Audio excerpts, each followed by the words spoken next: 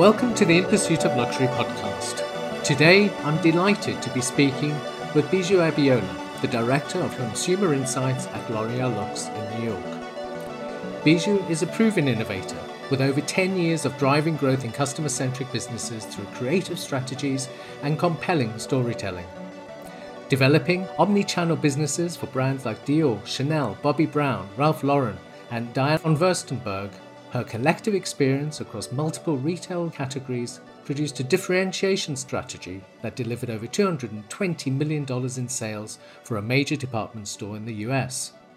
In her current role, she partners with business leaders within L'Oreal's Luxe division to convert data-driven insights into actionable customer acquisition and retention strategies. Bijou, welcome, and thank you for joining us. Thanks for having me, Sean. It's great to see you. I mean, the time difference is a slightly odd thing. You're in the morning, we're in the afternoon. I know. Today we are talking about luxury predominantly, but firstly, just tell us a little bit about you. Yeah, so thanks for having me. I'm really excited to be on the show with you. I've been really into fashion and all things luxury and retail for a very long time. I started my career at Lord & Taylor, which unfortunately is no more, but I started back in 2007. I often tell this story that I wasn't meant to be in retail. I went to undergrad and grad for an economics degree. I thought I would be an economist. But it's so funny how much of retail and understanding consumer behavior can be tied back to, economics, right? And so I've had the really opportunity to work with some of my own favorite brands, like you mentioned, within cosmetics, Chanel, Dior, YSL, Armani, and then within apparel, some of the classic brands like Ralph Lauren, DVF, Theory. So I've really enjoyed my role. I think over the past 2 years, I've made a shift into more strategic oversight and strategic projects, which has me a little bit away from product. But overall, my passion still remains about giving the consumer what she needs. And it's always a joy to go to a job that you enjoy every single day. So. Yeah, absolutely. I mean, that doesn't happen to everybody. It doesn't. I realize that I am very fortunate to be in an industry that I actually enjoy being in. So I'm very thankful for that. We are in the week of Thanksgiving, so I will say I am thankful for that one. And what better a time to say it? Yeah. So, I mean, it's interesting. So you've got this experience of both sides of the business. The fashion business from they're dealing with actual product to dealing with stats to data. Just tell us a little bit about how you think shopping has changed over the past 5 years, for example. Oh yeah, 5 years is actually a pretty big time frame, Sean. I think we can say over the past 5 months, Yeah. right? Because we've seen the complete acceleration of e-commerce within retail, even within luxury. We're talking about a sector that had remained very high touch, very in person for so long. And then all of a sudden, we all went indoors. People still wanted these goods, but the only way to get them was online. And so we've seen incredible growth in digital. I would say up over almost in some businesses 160, 170, 300% over the past 5 months. So I think the question remains, when the world opens up, when there's a vaccine from the virus, will we still need as many stores as we had going into lockdown? And I believe the answer is no. I think we're going to see a big shift into more customer service, elevated customer service. And I'm speaking within luxury here, right? Not within every sector of apparel. I think we'll see a big shift into elevated customer service, white glove services like order online, have it delivered to you on the same day. My old company, Saks, does a really great job with this. So we've seen a huge shift. And I think in the luxury sector, it'll become more about taking that service and delivering it in person versus having the customer come to you. And that is significant, isn't it? Because over the past, this is the 5-year period. Over the past 5 years, the luxury brands have been trying so hard to get us into their stores to experience that kind of physical environment, that physical shopping environment. So that's significant. Yeah, no, definitely. And I think that there will still be a need for the stores when we talk about luxury, right? Because stopping in the duty-free stores on your way, to London or to China will still be a big part of the travel experience. But I certainly think that as people stay within their own four walls of their own countries, we might see this shift a bit. And it might be short term, but I certainly do think that luxury will get a bit of a shift. I don't know that it will be as big as other sectors, but I certainly do think that we're going to see a shift there. Mm. That's interesting is that you talk about duty free. I mean, at the moment in the UK, there's an issue because the government is looking to remove duty free shopping I heard this from in airports. January. That's Yeah, right. that's a And in fact, problem. that is a problem. One of the other people I'm interviewing, Helen Brocklebank, who's the CEO of Walpole, which is the big luxury brand network. I mean, they are fighting to keep that open because it's such important business to all luxury brands. Absolutely. I know for myself as a consumer, I typically wait until I'm at Heathrow to buy whatever I want to buy. I mean, I might go into the store on High Street or wherever, but I know that when I get to the airport, that's when I'm transacting. So I think it's a big miss for the economy there. But hey, I don't understand a lot of things currently. So, but I do think travel retail will continue to be a big touch point for luxury. Yeah. I think you're right. So, I mean, interesting to hear that, lots of the stores are offering these, I suppose, concierge services in effect, pick something up, drop it off, try it on, don't want it, then somebody comes back and picks it up. So this is an emerging kind of industry for people who love to shop, but can't necessarily shop for themselves. No, definitely. I was really impressed when I saw Saks make the pivot during the lockdown. They started initially with the Hamptons because obviously that's where most of their customer base is, and then they pivoted to the city. And what you find is, people feel like they're still getting the luxe experience, which is, someone's paying attention to me, right? Because if you think about it, when you go in these stores, it's about who is paying attention to me? I have their undivided attention? And do they treat me like I'm the only one in this shop right now getting ready to buy this product, right? So having the same person come to your home, being able to text with the associate, having them pull together things for you in the store, giving you an appointment. Another thing that we're seeing is shop by appointment, right? Because stores don't want to be so crowded. So you can, email your favorite associate and say, hey, I'm looking for this. You set up an appointment, you come in. It is the ultimate luxury experience, the way people are shopping today. Yeah, very, very different. And yeah, like you say, it's kind of an ultimate experience because all the attention is on you with no distraction. Which, if we can't define that as luxury, I'm not sure what else is the definition. This series of the podcast, that the first series is featuring visionary women. How would you describe a visionary woman? Oh, that's a big one. I think when you think of vision, it's just the ability to see things not as they are, but as they can be, right? And so, women or men, I would say women probably have a bit more of this in them. I'm just joking. We have the ability to sort of walk into a space and imagine as it can be and make it that either over time or in the moment. And I think in terms of just luxury and retail, visionary women are people who really have an eye on the future, and are constantly making strides to get us there in the now. So I'm not sure if that fully answers your question, but I think vision is really about seeing things as they can be and working towards that. I use the term a lot, explore and exploit. I got that from one of my professors in business school. I think vision is about deciding to put more of your budget or a good portion of your budget into exploring what can be while exploiting your current capabilities, but understanding that things will eventually change. Mm. Yeah, and things do, as we've just discussed. 5 months. I started with a question about 5 years. You reduced it to 5 months, and that 5 months is amazing in terms of change. Yeah. So thinking about vision, thinking about kind of the future, what is the most exciting thing then about your work and what you do at L'Oreal? Oh my gosh. I think the most exciting thing, which it's exciting, but also very nerve-wracking, is how quickly things are changing, right? And so being at the forefront of being able to see it before people in the business might even perceive it is very exciting because you're able to take that insight and take it to the business and help them form different strategies on how they move things along.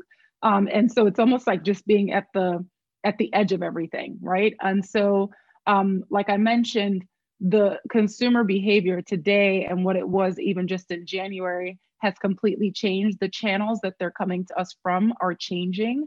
And so we don't have the luxury anymore of planning things. Yes, we can plan things a year out, but I think being nimble and being agile is key. And I think one of the things I love about my job, I'm only about a month and a half into it at this moment, is being able to be a part of that conversation, how we should change. Because the consumer is king, right? We are here to service the consumer. And I think any retailer that doesn't think from that standpoint will miss out now and in the future. Yeah, and I think, and that it's interesting because that is now applying to all sectors. It's not only at the Yeah, kind of the very top end. It's, any product that's out there for sale. The kind of the strategy is changing, isn't it? yeah, absolutely. Absolutely. So, I mean, we are talking about luxury, and you've touched on some really interesting points about kind of the shopping experience and kind of how we're engaging with luxury brands and luxury stores. What is the most defining factor of kind of that luxury experience today, aside from kind of having that concierge service or that personal touch? I honestly think that the most defining factor is accessibility, right? And so by that I mean, once upon a time, you could only get certain things if you were visiting that country or if you were visiting that store, right? And now with e-commerce, anyone can get it.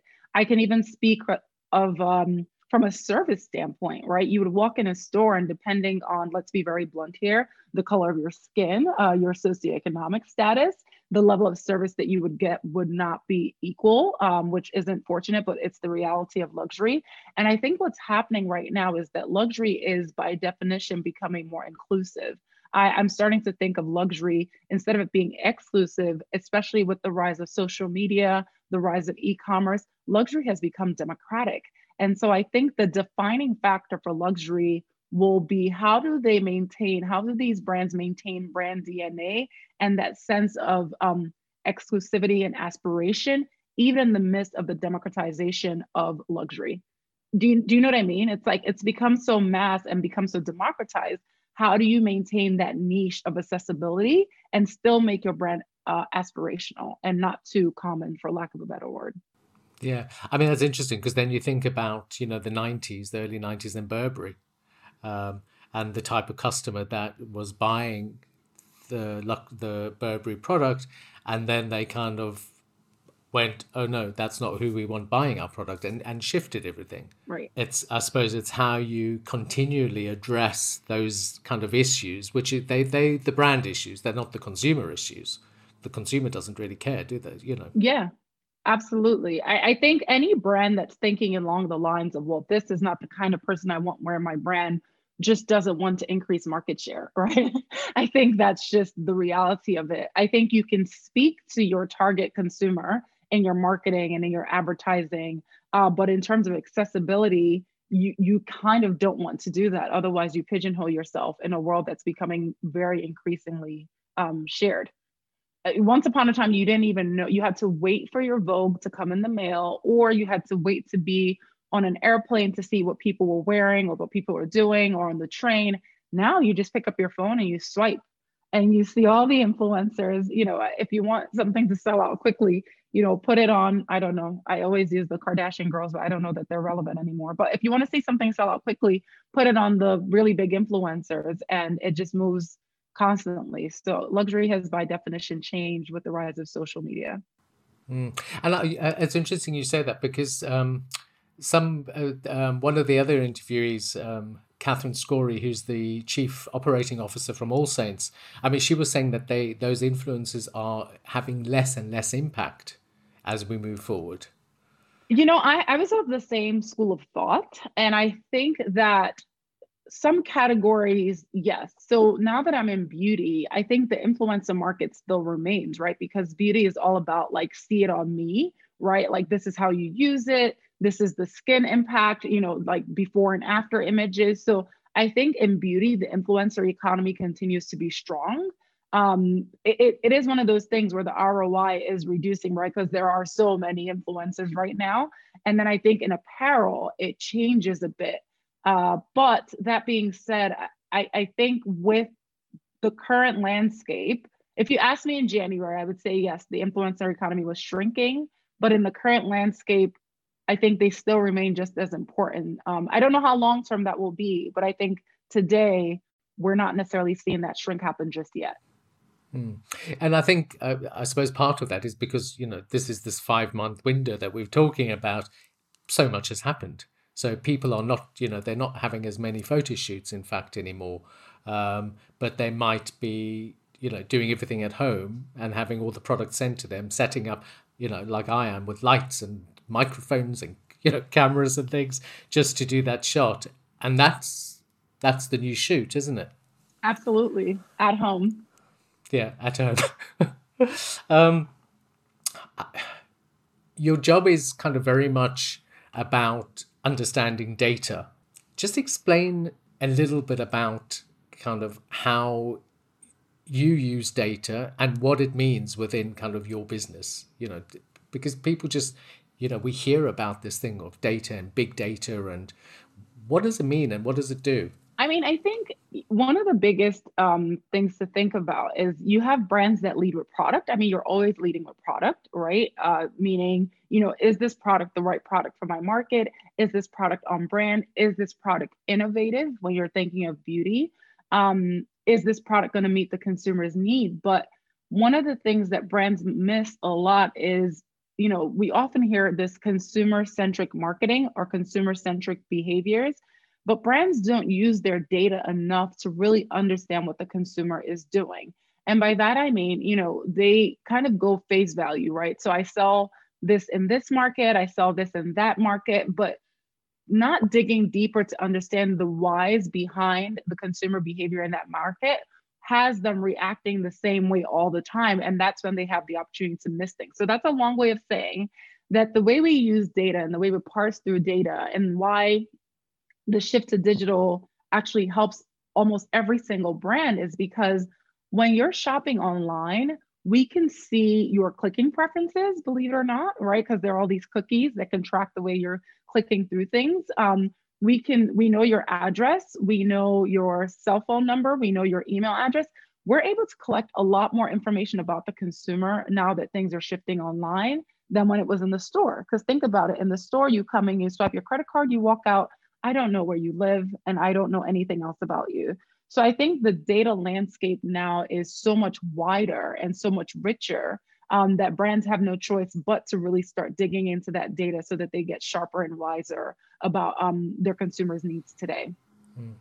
And that leads to, in effect, an emergent kind of tech revolution, doesn't it? Because Yeah. all the emerging technology that will become much more prevalent in the way it's used, whether it's augmented reality or virtual reality, the whole shopping experience is going to change based on the data that you are sifting through, isn't it?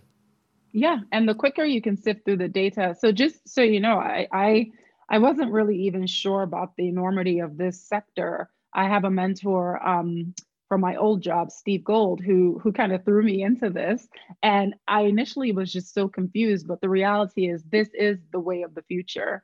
And so, yeah, to your point, VR, AR, AI, artificial intelligence, predictive analysis, like they're just all these things that technology is going to be able to do even within the next 6 to 9 to 18 months that we weren't seeing just a year ago. So the more information we can collect, the smarter technology gets, and the more we can kind of meet the consumer's need quicker versus where we were just to your initial time frame 5 years ago. Yeah, and I mean, I suppose that is, it's huge because, if we're moving from a kind of that physical store to kind of this digital environment, which is all data driven, and the customer experience then becomes even more personalized based on kind of track and trace of where they've been, what they've done, what they've bought. Um, it's a phenomenal kind of, well, change, but also it's getting the consumer or the customer used to that use of their information, isn't it? Yeah, I mean, I find that because I forayed a little bit into consumer privacy before switching completely into this whole like data space. And a lot of the research was showing that if a customer has an understanding of what you're using their data for, like if you are transparent about it, they're not as resistant to it, right? Especially if that means that they get a more personalized experience with you or your brand. I think where we run into some issues is when brands start selling, people's private information to other companies, using it to monetize, for monetization purposes. I think that's where we run into issues. But to your point, being able to serve up, I come on the website and I see things that are recommended for me that fit my exact, behavior patterns, that fit my exact needs, then my ability to transact with that brand increases automatically, right? Because I came in to buy a white shirt and you've just shown me a pair of black pants that you think I might like with that white shirt. And I didn't need a black pair of black pants before coming on your site, but now I can't buy the white shirt without the black pants. And there you go. You just made another $100 off of me, right? So it's a win-win. It's such a huge revenue generator. And so, yeah, I think there's just a lot to be unearthed there's a lot to be seen here in terms of this sector of recommendation channels and artificial intelligence. I mean, what then do you see? I mean, within the beauty industry, I mean, I know when we spoke the other day, we were talking about lipstick and kind of in times of war, lipstick sales go up. And, there are kind of trends in times of difficulty. This is unprecedented. So what are the kind of shifts in consumer behavior that you are seeing? Well, I mean, we talked about the lipstick economy, right? Which in 2007, Mm. 2008, during the initial recession, I think that's the only recession that I've been alive for, was the 07, 08 one. We saw big shifts into beauty, into makeup. This time around, we're seeing huge shifts into skincare, right? Because people aren't going out as much. They don't need the full face glam, but they're more into having, that glow during their nighttime routine. So we're seeing a huge spike in skincare. And so I think it's not necessarily the lipstick effect, but now it's sort of just the skincare effect.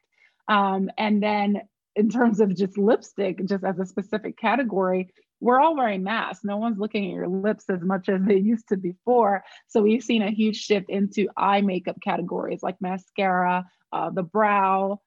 So I think at the end of the day, that shift is very, very temporary. Like we'll see, I think we're already starting to see pickups in lipstick sales as we go into holiday.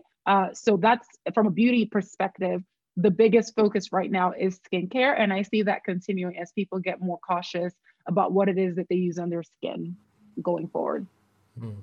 How does that work? Because we're not going into the stores. So, and I'm assuming there's no returns policy for goods like that. But where's the balance between sending the goods out, somebody then looking at that product thinking, in actual fact, it's not quite right to me. There's no sampler or tester that they can use. I mean, I just thought, is that kind of something having an impact? Yeah, like that's actually a really good one because once upon a time you could test things and now, stores are moving away from it. I think you will see an increase in return rate. And, that's just something that brands will have to plan for. So if your return rate was, I'm making up a number, 15% in beauty, maybe increase that another 10 points to 25%, because you understand that people are buying things now without trying it and the likelihood of return is higher. There are financial implications from just the way things are set up today. It will not always be like that. I think the big caution going into 2021 for a lot of brands is, how do you plan your business? You can't plan it to mirror 2020.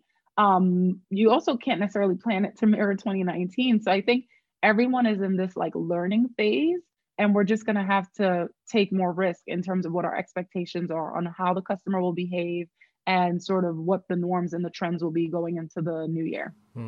So, I mean, so again, we've been forced into a situation, haven't we? Yeah. So what do you think the kind of the obvious benefits of this kind of seismic shift in the way the way we shop, but also the way the brands service us? Oh my gosh, I think that's a great question, Sean. There's been a lot of talk about, do we really need 4 cycles of clothing, right? Like I remember when I was a buyer, I go to spring market, fall market, summer market, resort market. do we really need that many drops every single year? I think one of the benefits will be real conversations around waste and sustainability. And I'm not a sustainability expert. I can't pretend that it's something that I'm super passionate about, but I am very passionate about waste, right, in general. So I think we'll see a reduction in number of garments produced or number of items produced. That's the number one benefit because it does impact the planet. I think the second benefit from a consumer standpoint is need. I think everyone has been forced this year to think about what they really need versus what they want.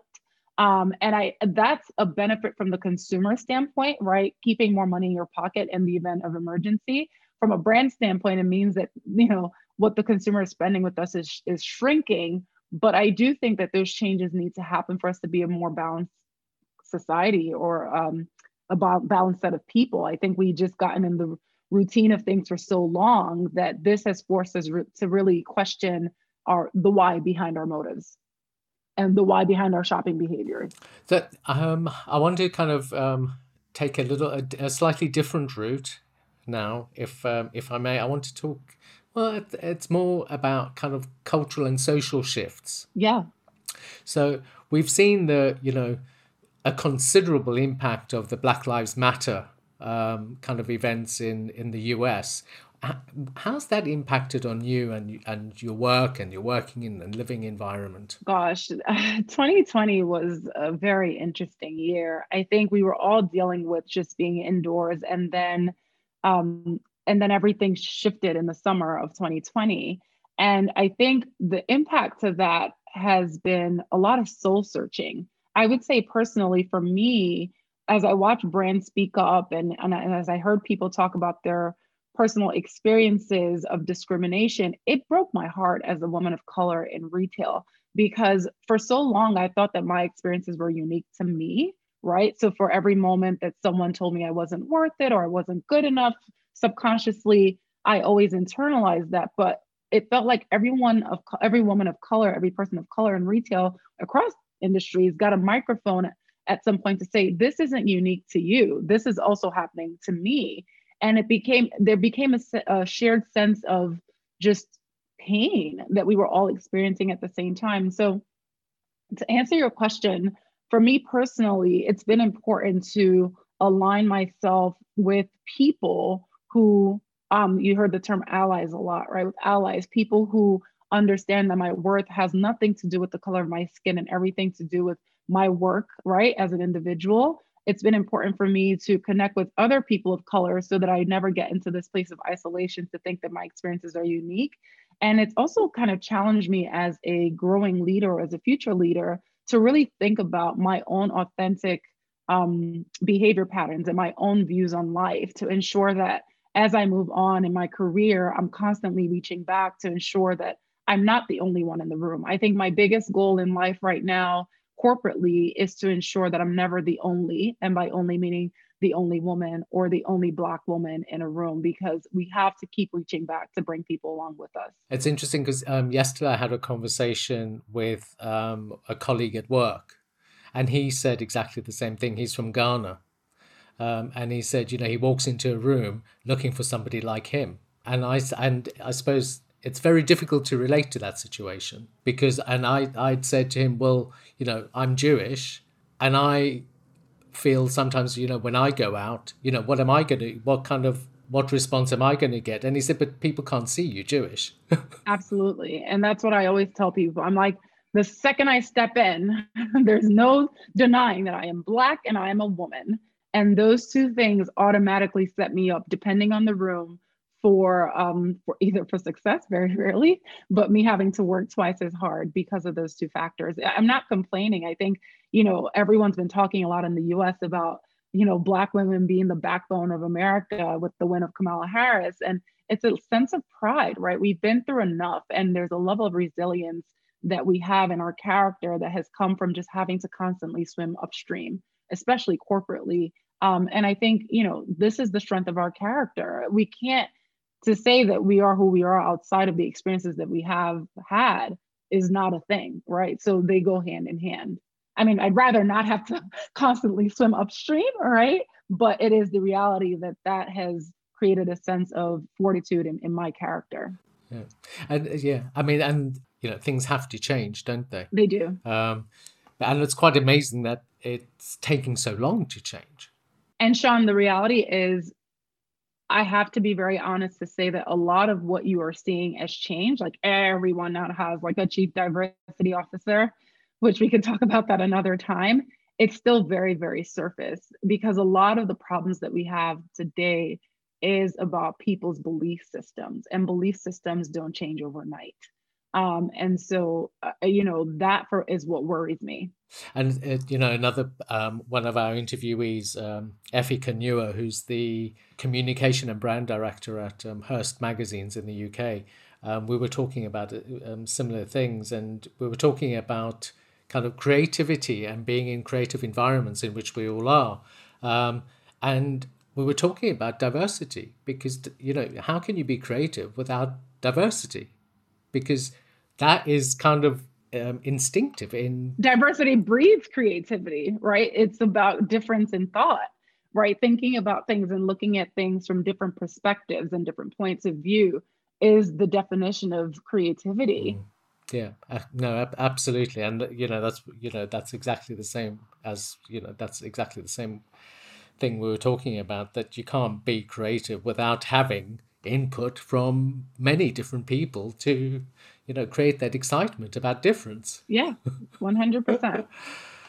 I wanted to ask you a little bit about kind of the technology you use.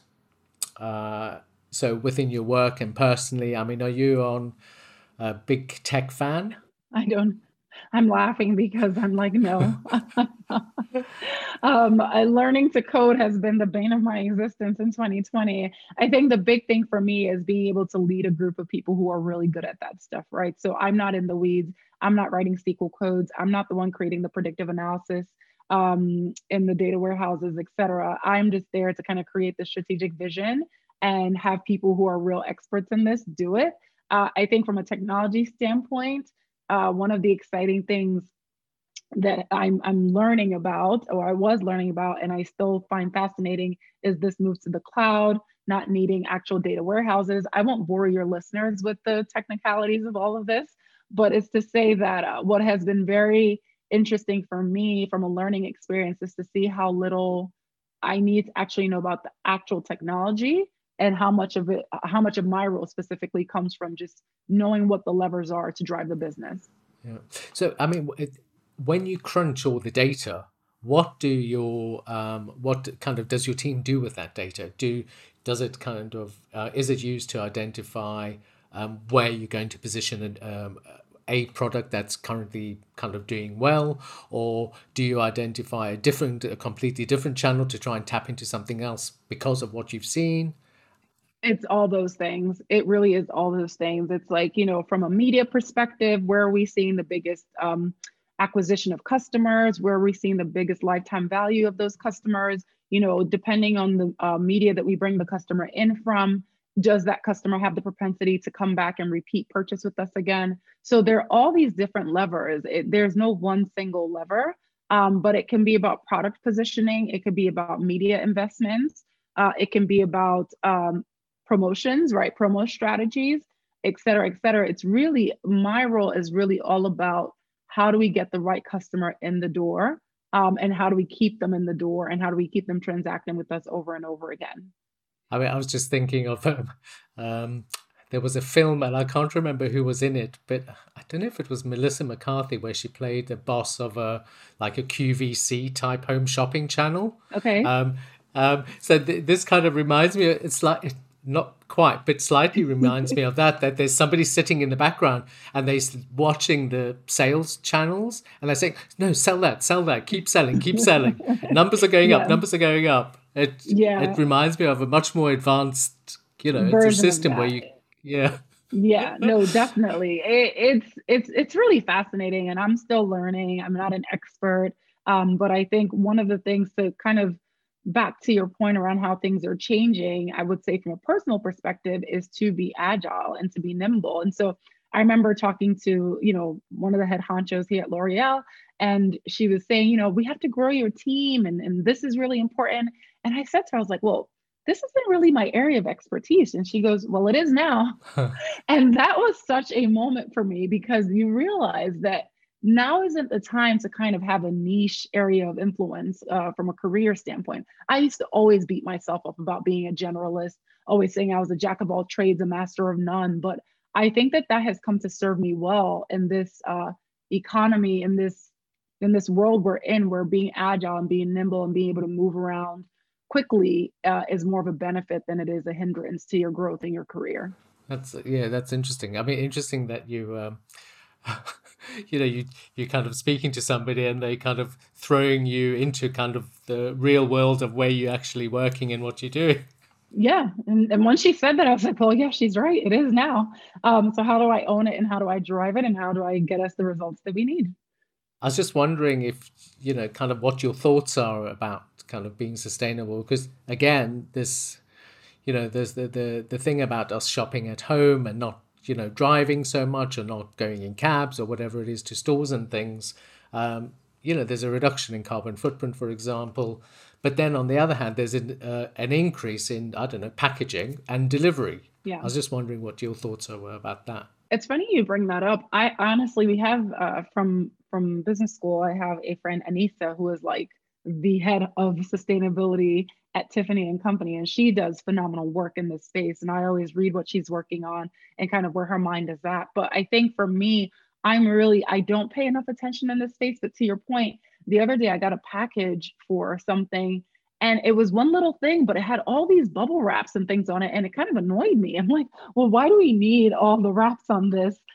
Because at the end of the day, this is going to go in the garbage and it's going to go in some landfill. So I honestly couldn't necessarily answer here specifically, but I do think the onus is on the brands to think about their packaging, to think about, their impact on carbon footprints, et cetera. It's going to be at a brand level, and also just at a statewide or even national level, for there to be mandates and quotas that are set, so that we're not moving from one sector of waste to another.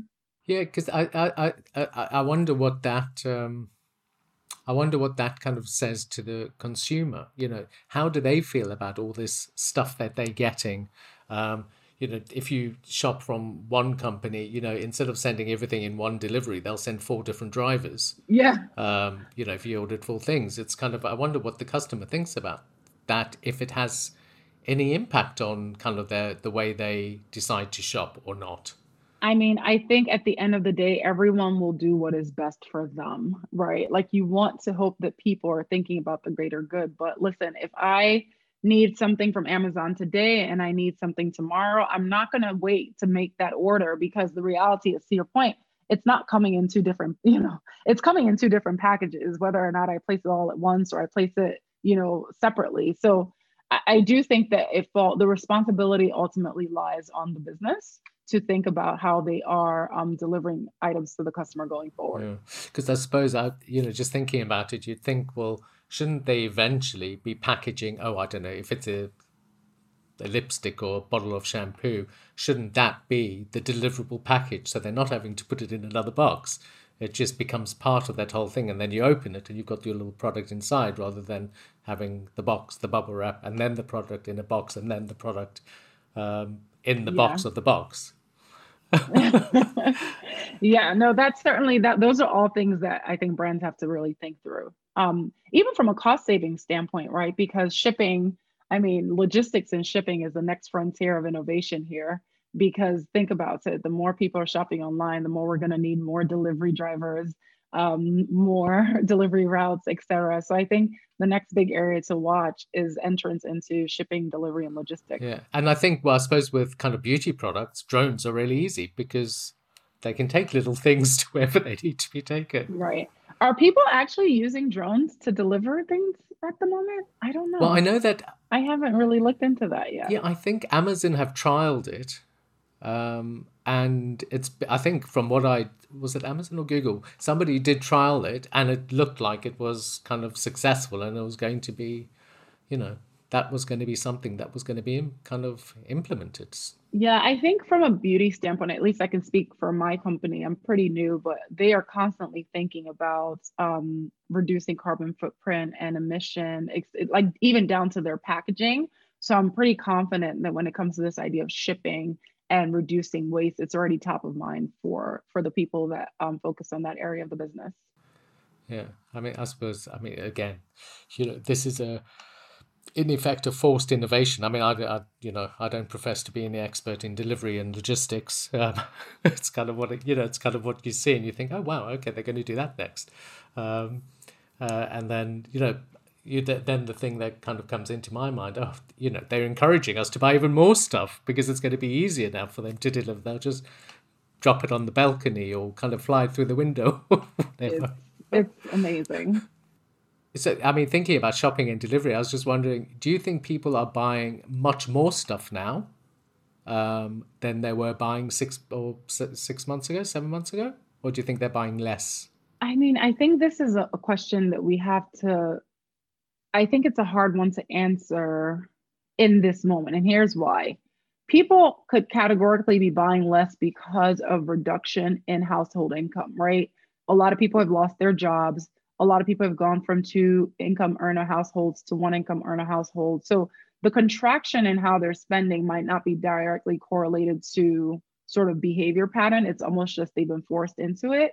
I think if we separate out and segment the different groups of people, you will see that people who did not have reductions in income are probably shopping more, right? Because you need that thing because it's so easy. Like I like one click on Amazon is the death of me. Sometimes I get things in the mail. I'm like, I don't remember ordering that. So I think we are all just kind of clicking away, right? It is much easier to shop online.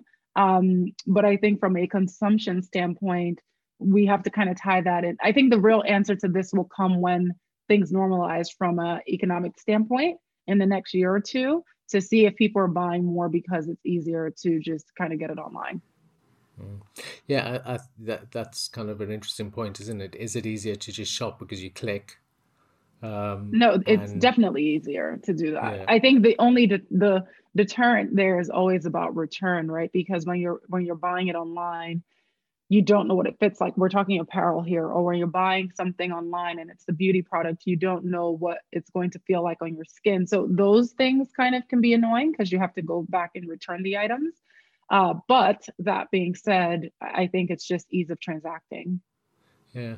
Well, here the post office, in fact, has just introduced a new system, which is a drop your parcel off. So you can go to the post box and just drop the parcel, and they'll send it back for you. Oh yeah, we have that here. That's been I learned Yeah, of that like the easy way. And once I figured that part out, it made shopping even easier. yeah. And we have a corner shop, and if you buy something, it's the same there. I'm sure. You buy something, it doesn't fit you, just kind of went on your way to wherever you're going. If you're allowed out, you just take to the shop, and they do everything. It's so different, isn't it? The whole kind of buying, shopping, everything has changed so much that in some ways it's so much easier, and then in other ways it's slightly disappointing because you can't actually go anywhere to buy anything. Exactly. So just to kind of, I suppose, wrap up, because we've been chatting, it's been great to chat to you. I was just wondering, we were talking about a bit about sustainability. I was just interested in kind of your thoughts about wastefulness. Do you think people are kind of engaging in a lot of wasteful kind of purchasing? And if you do, how do we kind of change that? Oh no, I think I addressed that a bit. I think that the current climate has reduced waste, right? In terms of thinking about your purchase before making it because there aren't that many places to go. And because there is just this realization that you don't need as many things as you've acquired in the past. So I think we're seeing an increase in the secondhand economy, right? People being more mindful of waste and going to buy things that have already been worn before. And I definitely think the younger generation is a bit more conscious of this than, say, my millennial generation or the generation before me. And I certainly see this as something that will continue to be at the forefront of the consumer's mind going forward. And I suppose to finish, then I was going to ask you what your luxury is. My luxury is travel. Ah, That is my luxury. There is just something about travel that expands your worldview. I mean, personally speaking, traveling, watching the way people are dressed around the world, watching the way people respond to social norms and pop culture, etc. It's one of my favorite things is being, on High Street in London and just watching the different groups of people and the different ages of people, and kind of how they represent themselves and how they're dressed daily.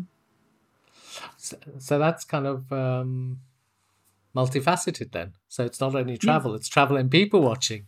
Oh, it's people. It's 100%. Like I remember the first day I came out and I was able to kind of walk out and be in the city again. I just kind of stared at people because it goes back to my fascination with consumer behavior. Why is it that people do what they do, and why is it that people choose the things that they choose? And so yes, it is travel and people watching, and travel expands my set of people to watch. So it is combined. Were you born in London? I was born in London. Right. Yes. Okay. So, but did you spend lots of time here, or do you spend lots of time? I spend lots of time in London now. I did not spend lots of time in London growing up, but it has increasingly become my favorite place in the world. And so I remember between 2015 and 2018, I had been to London over a dozen times because I just really enjoyed it there, and because I had worked there at the same time. Okay. Oh, so then this is definitely the last, the last question. How do you reconcile kind of luxury in London and luxury in New York? Well, I have a term for London when it comes to, because I've always wanted to move back there. I always say that London is New York's cooler older brother, and that's from the standpoint of just like the society in general and the way people dress.